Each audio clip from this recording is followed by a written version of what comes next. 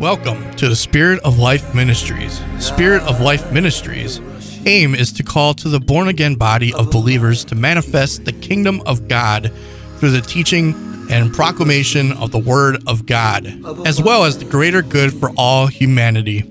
Spirit of Life Foundation is based on Ephesians 4th chapter, for the perfecting of the saints, for the work of the ministry, for the edifying of the body of Christ, till we all come in unity of the faith and knowledge of the Son of God and fullness of Christ, to the edifying of the body of Christ in love. Spirit of Life Ministries' heart is for the restoration of the soul and greater good for all, out of love. Please welcome now Sister Beatrice Jackson. Thank you for joining Spirit of Life Ministries. I'm Sister B. I give honor to the Trinity Godhead, and Jesus is my Lord and Savior. Father, I thank you for an opportunity to minister your word. I ask that you open the hearts of the hearers in the name of Jesus. And Holy Ghost, give me the grace to minister what the Lord has given me. All this I ask in Jesus' name, and I thank you for it. Amen. Well, praise God. It is Wednesday, October 18th, and this message will air on Friday, the 20th. You know, I want to share something that the Lord gave me last week, actually after the last broadcast recording. Sometimes because I record on a different day and it airs a couple days after, I can get things from the Lord after the recording. And he mentioned one word, purpose. See, everything that the Spirit of God is doing these days is for such a time as this. Everything that God is doing is all coming to a head concerning purpose, the blessed place. So that's it.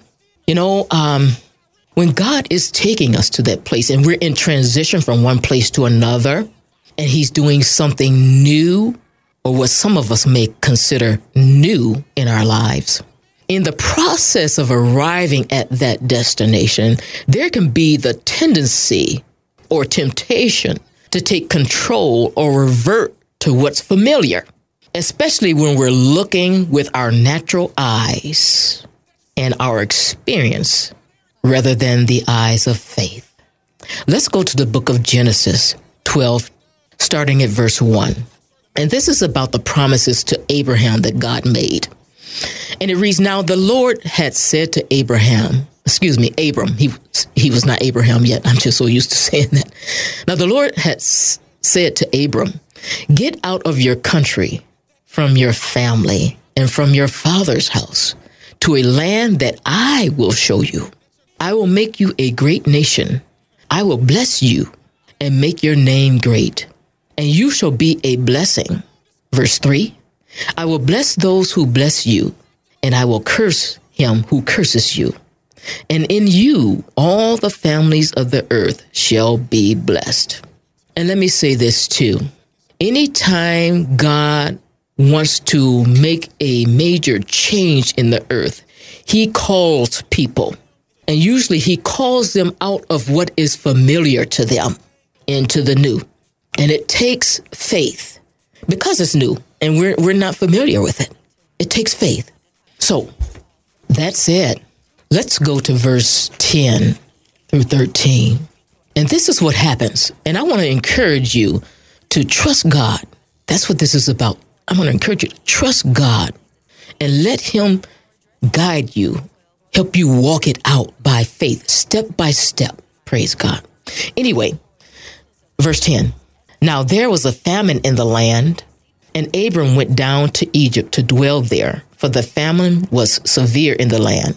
And it came to pass when he was close to entering Egypt that he said to Sarai, his wife, 'Indeed, I know that you are a woman of beautiful countenance.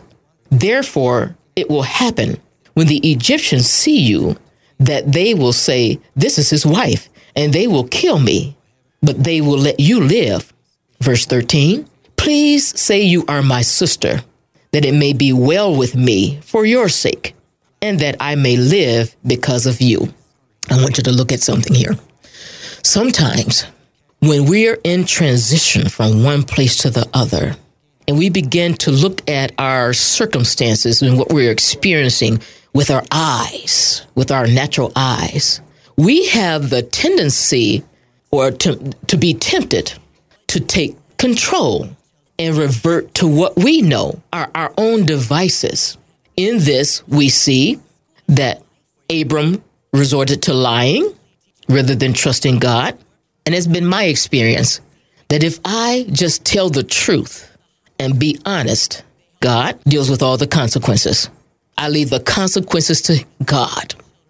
And I'm always the better for it, because in me leaving the consequences to God, just by telling the truth and being honest about whatever it is and just being obedient, I get a chance to learn him and see things about him that I had not known. I get to see things about myself too. And he grows me up. He grows me up and delivers me in that area. Because, see, I'm no longer leaning on my own understanding or my own devices connected to the old or my old way of figuring it out. Because if I take control, God will let me. You do know that God will let us take control if we want to be in control. He'll let us at the helm if we want to be. I just want to say that this is what happens. There's a temptation to take control, and it can cause setbacks. So Egypt was not the place where God wanted Abram to go. I want to say this too, that when we go back amongst our people or what we're familiar with, namely our family and what we're familiar with, and it doesn't mean we don't love them. It just means that God's doing something different in us that he's not doing in them. And when God calls someone, that's just it. He calls someone. He doesn't call the family. Praise God. Thank you, Jesus. So anyway, when we do this, it can get us off track. I know I've been there because it's been times when God was doing a work in me and my life at pivotal points in my life. And I went back amongst my people, and that which was familiar, and it got me off track. And it even hurt my true identity and my purpose in God, what God was building on. We see an example of this in verse 4 of Genesis. Let's read that.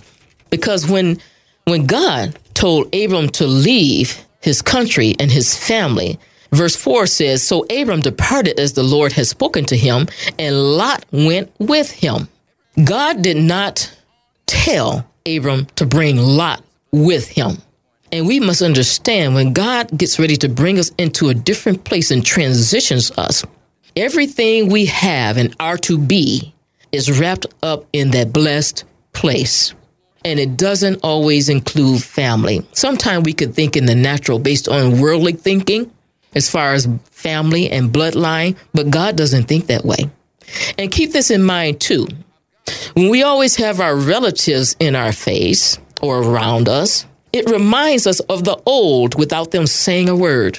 It's just a reminder of the old. And God wants to take our eyes off the old and put our eyes on him by faith regarding the new, regarding the destination that he is taking us. He wants all eyes on him by faith. Thank you, Jesus. So I just want to give you a little advice that someone gave me years ago. She said, if we do what we always did, we'll get what we always got. So before we make decisions, we need to ask ourselves the question, is where I'm going or what I'm doing, is it something that I've always gotten, or will it take me into the new? See, because God is breaking cycles in our lives too, as he takes us into our new destination and our purpose. Praise God. I want to encourage you now that as long as we don't do what we're accustomed to doing, he will order our steps as long as we don't do what we've always done. And sometimes that takes waiting on God and not moving. In the meantime, just continue to do what you know to do and let him drive that deeper into your heart. Let it take root. Let it give some depth to your life by just keep doing what you know to do until God gives further instructions. Thank you, Jesus. Let's go to Isaiah 30, and we'll be starting at verse 15 through 21. And this is after Israel's rebellion. And the Lord wants to be gracious now. He wants to be gracious to them and help them.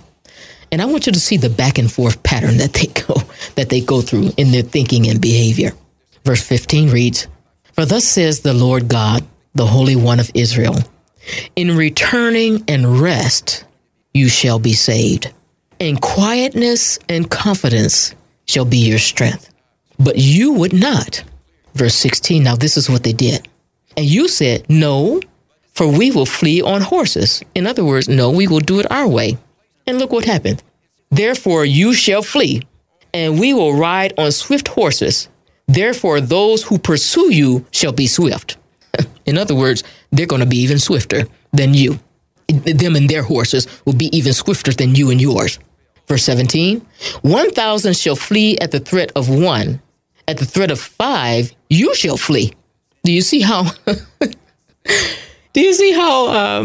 praise God, this is not funny, yet it is. Praise God. God will give them the victory if they're obedient. And at 1,000 shall flee at the threat of one of you. But if you're not doing it God's way, at the threat of 5, you shall flee. Let's continue. "Till you are left as a pole on top of a mountain and as a banner on a hill." So things tend to be, they tend to backfire when we rely on our own devices and don't listen to God. Verse 18, "Therefore the Lord will wait." See, the Lord will wait on us. He does that he may be gracious to you. And therefore he will be exalted, that he may have mercy on you. For the Lord is a God of justice. Blessed are all those who wait for him. Those who don't go on, those of us that don't go on our own and we wait on God.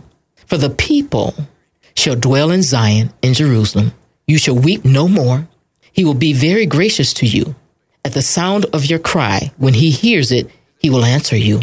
And though the Lord gives you the bread of adversity and water of affliction, yet your teachers will not be moved into a corner anymore. But your eyes shall see your teachers. Your ears shall hear a word behind you saying, this is the way, walk in it.